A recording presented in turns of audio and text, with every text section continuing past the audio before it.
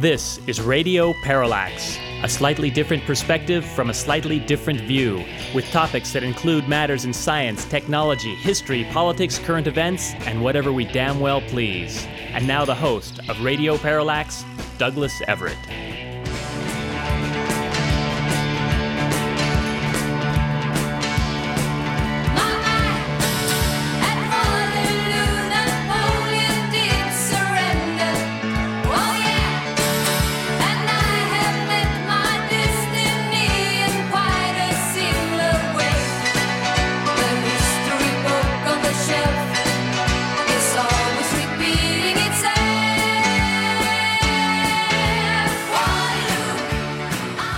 Well, as you know, if you're a regular listener, we like to start each program with On This Date in History, which makes today's program on June 18th especially interesting because it was 200 years ago today that Napoleon Bonaparte's dreams of military conquest of Europe finally came to an end. So we start today's program with a word or two about that most decisive day in world history. To quote from a day-by-day review of world events, we would note that the diminutive Corsican, Napoleon Bonaparte, had instilled himself as dictator of France in 1799. This came in the wake of the chaos of the French Revolution, during which time the Machiavellian artillery commander managed to change sides, I think, more than once, and in the process gain more power. He subsequently betrayed most all of the principles of the French Revolution and made himself emperor, at which point he began to drench Europe in blood as he aspired to expand France and French rule over the continent. By all accounts, he was a military genius and did very well for himself until he attempted to conquer Russia. That didn't pan out. Forced to abdicate in 1814, he was exiled on the island of Elba in the Mediterranean, but he escaped, and despite his getting hundreds of thousands of his French citizens killed in his military meandering, people rallied to him, and he again took charge of the nation of France. But at the Battle of Waterloo, on this date, exactly 200 years ago, Napoleon met his match in the English Duke of Wellington, assisted by forces under the command of the Prussian Marshal Blücher. Napoleon was again forced to abdicate, only this time they stuck him out in the middle of the Atlantic Ocean on the island of St. Helena, where he died, very possibly poisoned by the British. One of the most astonishing things about Napoleon is how he was this charismatic figure that people just aligned themselves with. He apparently once said, and I'm heavily paraphrasing here upon reading the speech of Julius Caesar in Shakespeare's play, that all that was nonsense. He, Napoleon, knew how to motivate people. And evidently he did. All right, on today's program, we expect to have some input on the cinema from our good pal, Mr. Gary Chu. Our quote of the day requires a bit of setup, and sorry to be so long-winded at the top of the program, but this quote does require a bit of framing. According to the New York Times, a still unnamed 32-year-old Brooklyn man went to the police last month to report that he was out $714,000, which he had given to a psychic.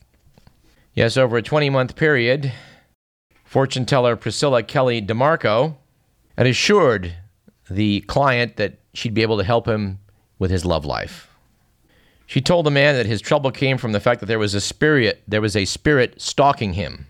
She needed $28,000 to get rid of the spirit, and then, well, another $28,000. Evidently, the spirit explanation sounded right to the guy. A month later, Psychic DeMarco suggested they perform a fake funeral to make the spirit think the man was dead. That'll be another $40,000, thank you very much. By December of last year, the psychic told the guy that they needed to lure the spirit over a bridge of gold. And it would be an 80-mile-long bridge and $1,000 a mile. So how does 80,000 sound? Sounded good to the guy. In fact, they added a 10-mile-longer bridge after that for another 90,000. He was quoted as saying, although this is not our quote of the day, "I thought to myself, I have the money just sitting in the bank."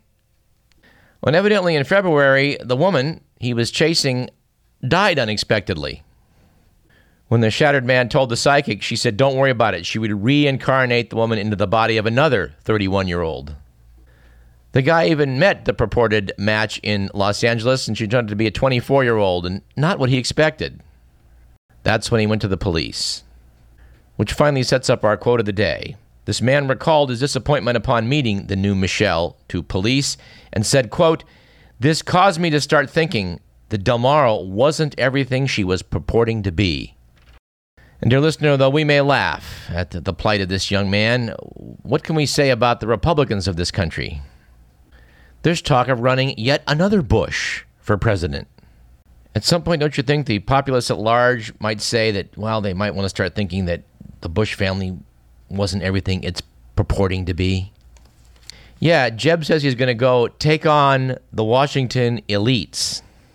Isn't that even crazier than a fake funeral to fool a spirit? Anyway, this might be a good time for our good news item of the week, which is that African elephants are managing to escape to safe havens in countries that don't have rampantly corrupt governments. This is protecting them somewhat from the poaching going on. Yes, evidently the elephants have headed off to Botswana, Gabon, Namibia, and Uganda.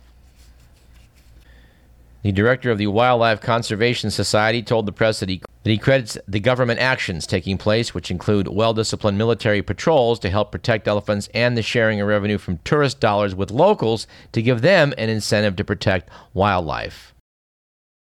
Our stat of the day is $242,000. That's what KFC is seeking in damages from some of its competitors in China for allegedly spreading a rumor that KFC sells mutant chickens bred with 8 legs and 6 wings each. This rumor is apparently rampant on Chinese social media, where microblogs carry articles accompanied by altered photos of deformed-looking chickens, and evidently many Chinese consumers believe it. We'll have more to say about social media before today's program is over. Our anecdote for today's program is that Malaysian authorities have now arrested 4 Western tourists for posing naked on the country's highest peak, Mount Kinabalu. Some Malaysians say this offended mountain spirits and caused a deadly earthquake. Evidently, 2 Canadians, a British woman and a Dutch man, were among 10 hikers on Mount Kinabalu. They split off from their larger tour group and stripped for photos, defying guides who asked them to respect the sacred 13,000-foot peak. Less than a week after the tourist stunt, an earthquake rocked the area, killing 18 people. Said Joseph Karin Kittingan, Deputy Minister of the Sabah State, "There is almost certainly a connection. Local beliefs and customs are not to be disrespected." Authorities are reportedly seeking the 6 other tourists as well. Mr. McMillan speculates that perhaps a 90-mile-long bridge of gold will help appease these spirits. I don't know. Maybe. Our joke of the day for today's program comes from the writers for Jimmy Fallon. So from the Tonight Show monologue, we have this. How about this woman, Rachel Dolezal, in Spokane, Washington? She was president of the Spokane chapter of the NAACP, but was exposed as a white woman who was pretending to be black. A lot of people are upset, especially her white friends who thought they had at least one black friend. Say it loud! One more time! Say it loud! I worked on jobs with my feet in my hand. You know, all the work I did was for the other man. But now we done man's a chance to do things for ourselves. We're tired of beating our head against the wall and working for someone else. And apropos to the topic of pretending to be something, in this case black, we do have to reveal to our listenership, which I believe we did several years ago, but it's worth pointing out again, that as much as the host of this program enjoys James Brown, and I went to go see him twice, I'm a fan, we must unveil the little-known fact that on the recording of Say It Loud, I'm Black and I'm Proud, the children in the chorus were made up almost exclusively of Chinese children. So while they may indeed be proud, the fact of the matter is they're definitely not black. Ah, say it loud! Say it loud! Now, we done man's a chance. Something else that struck me this week was the cover of The Week magazine. The drawing on the cover is of Caitlyn Jenner under the headline, A New Kind of Hero? And I must confess, I don't quite get the hero part. And I was further struck by some commentaries by Rabbi Michael Knopf, writing in Haaretz, which I think I'll quote from briefly. The article is titled, Why is Rachel Dolezal any different from Caitlyn Jenner? Writing in Israel's leading leftist publication, the rabbi asked, why is it that a person born with male anatomy can self-identify and live as a woman, but someone born into a Czech/German body can't self-identify as African American? Is gender identity a construct, while racial identity is inextricably connected to one's biology? These are questions I've been wrestling with since the Rachel Dolezal story set off a firestorm of negativity and derision, while Caitlyn Jenner's courageous and beautiful act of honest self-expression was widely, and rightly, celebrated. I am, of course, not the only one who's been considering these questions in recent days. The rabbi goes on later. The problem, however, is that human beings created in the image of a boundless God are virtually infinite in their complexity. We thus frequently defy those neat categories in which society longs to place us. What if Dolezal didn't fabricate her racial identity, but rather expressed an understanding of her identity that was more composite, more complicated, and more fluid than the typical social categories allow? In other words, what if she checked off the box saying black because she genuinely felt black, or because there are aspects of her biography that make her feel more black than not? What if, instead of assuming Dolezal is a fraud, we acknowledge that all of us have, to varying degrees, composite identities, and some of us identify in ways that are at variance with our biology, even if those ways aren't always publicly recognized or socially acceptable? What if we acknowledge the fact that at some point or another, each of us ends up checking off boxes because our social systems ask us to, even though those boxes don't fully articulate who we are? Well, interesting points from Rabbi Knopf. In a trivial but relevant comparison, I would note that in filling out some forms in the last week, I was asked to mark a box on race. I always find it odd that there's a box for white and a box for Hispanic. Hispanic tends to be a rather crappy term that is very imprecise. Now, if a person, such as myself, of Portuguese ancestry, is asked to choose between white or Hispanic, I always joke and say, I'm pretty brown. I'm not sure where I fit into this.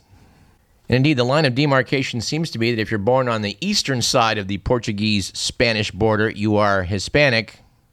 But if you're born on the west side or from the islands out in the Atlantic, the Azores or the Madeira Islands, well, then apparently you're as white as the Prince of Wales. So yeah, it's good not to get caught up in labels. Anyway, the rabbi closed off with, Jewish tradition urges us to build a world where all people, regardless of how they appear to the outside, are treated equally. And it further invites us not to feel limited by our biology in the pursuit of that world. More importantly, it demands we not impose limitations on others, like Caitlyn Jenner's or Rachel Dolezal's, especially when they are striving to build that world to come. All right, since we're already talking about politics and race and sex, this is Radio Parallax after all, let's take a stab here at this news story about the so-called, quote, female Viagra, unquote. And no, we will not be addressing the issue of which variety Caitlyn Jenner should currently be taking. But the fact is, folks, the headline writers have no business calling this female Viagra. And I can think of no better summary for that than the old Rita Rudner joke, which is that women need a reason to have sex. Men just need a place. The fact of the matter is, Viagra is a drug that increases blood flow. When, for whatever reason, men do not have adequate blood flow below the waist and in other places, but particularly below the waist, and it doesn't matter whether it's the plumbing itself or whether it's the electrical system that activates the plumbing, when the vessels don't dilate like they're supposed to, you've got a problem. This impacts the ability to achieve an erection. Viagra, Cialis, these other medications of that class are able to increase blood flow and in many instances solve the problem of ED. These statistics show that men suffering from this affliction can find relief about 60% of the time with pills. And happily for guys who find themselves in that unlucky 40%, most of them can be successfully treated with injections of Trimix. But no matter how you're doing it, you're working on the plumbing. You're increasing the blood supply and increasing the flow in the pipes. But so-called female Viagra is a completely different beast. This drug, flibanserin, isn't doing anything to increase blood flow. It's working on the libido. Its mission is to increase desire. In the male of the species, this is generally not an issue. This correspondent is somewhat skeptical of this drug. Women have to take it every day, whether or not they want to have sex. And most importantly, unlike little blue pills or shots that work by increasing blood flow to the genitals, flibanserin alters brain chemistry. It has been rejected by the FDA twice before. The agency requested further trials and safety data. Last week, the FDA's advisory panel gave it the thumbs up, but they expressed concerns about its side effects, which include sleepiness, drops in blood pressure, and fainting. And if the truth be told, at least according to the stats, its effects on sexual desire are limited. The couples on it had sex an average of once a month extra, up from 2 or 3 times a month. So you're going from 2 or 3 to 3 or 4. And by the way, like a lot of drugs that alter brain chemistry, well, we're not entirely clear how they work. Researchers point to its ability to boost dopamine, a brain chemical associated with appetite, while lowering serotonin, which is linked to feelings of satiation. Now, the articles about this have pointed out that a lot of doctors already prescribe other antidepressants without FDA approval to try and treat sexual desire disorders. But I do want to get in a bit of a soapbox here before leaving the topic and point out that selective serotonin reuptake inhibitors and other antidepressants like Prozac, etc., Effexor, are pretty much passed out like candy in contemporary America. But I do wish the people on them and the doctors that prescribe them would take a good hard look at the rate of sexual dysfunction associated with their use. The best of them run around 25%. Yeah, 25%, 1 in 4. The worst of them run in the range of 80%, meaning 4 out of 5 will experience sexual dysfunction. That is something to think about. All right, how about we do the good, the bad, and the ugly?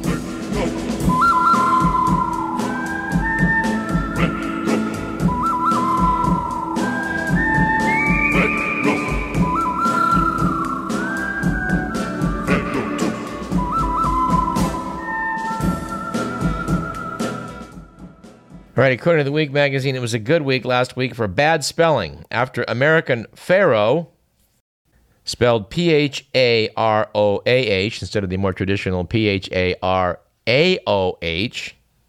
became the first racehorse in 37 years to win the Triple Crown. It was, on the other hand, a bad week for technology with the news that Apple has now revealed it has a new mobile operating system that will allow users to use their iPhones to track when, how often, and what exactly they do when they have sex. And we have an item to play off that in a moment. But it was also an ugly week last week for technology, with the news that a British burglar volunteered to be fitted with a police GPS tracker and then was later arrested after he carried out a string of burglaries while wearing the device. Evidently, Nicholas Broadley, age 33, wore the tracker as part of a program to help career criminals go straight. But when police checked his movements, they discovered he'd been at the scene of 3 home break-ins. Broadley pled guilty to burglary and was sentenced to 4 years in prison. Said his defense attorney, he's not the sharpest tool in the box. And finally, it's probably a good, bad, or ugly week for sitting, depending on how you look at it. But the verdict is in, and this is the bad part, that a growing body of research has found that hours of sitting triggers a destructive chain reaction in the body, slowing metabolism, altering hormones, raising cholesterol, and weakening muscles. Over time, the result is a heightened risk of diabetes, cardiovascular diseases, weight gain, cancer, and shortened life. Here's the ugly part. When they run the stats, scientists say prolonged sitting does as much health damage as smoking cigarettes. And the negative effects of 8 to 10 hours at a desk can't be undone by exercising before or afterwards, apparently.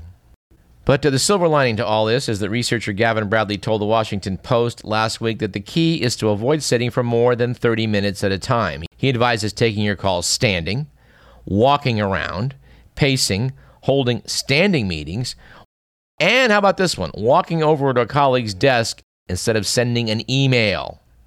And of course, when possible, use the stairs instead of the elevator. Gavin Bradley says that people should aim to increase their standing time from 2 to 4 hours. However you do it, the point is just to get off your rear end, he said. At this point, we should return to the immortal James Brown for his advice on this. Get up off of that thing and dance to you better. Get up off of that thing and dance to you. Sing it now. Get up off of that thing and dance to you better. Get up off of that thing. Try to release that pressure. Get up off. Yes. Whenever possible, get up off of that thing. This might be a good time to take a break. Let's do that. I'm Douglas Everett. This is Radio Parallax. We got plenty more. Stick around. Get up off of that thing.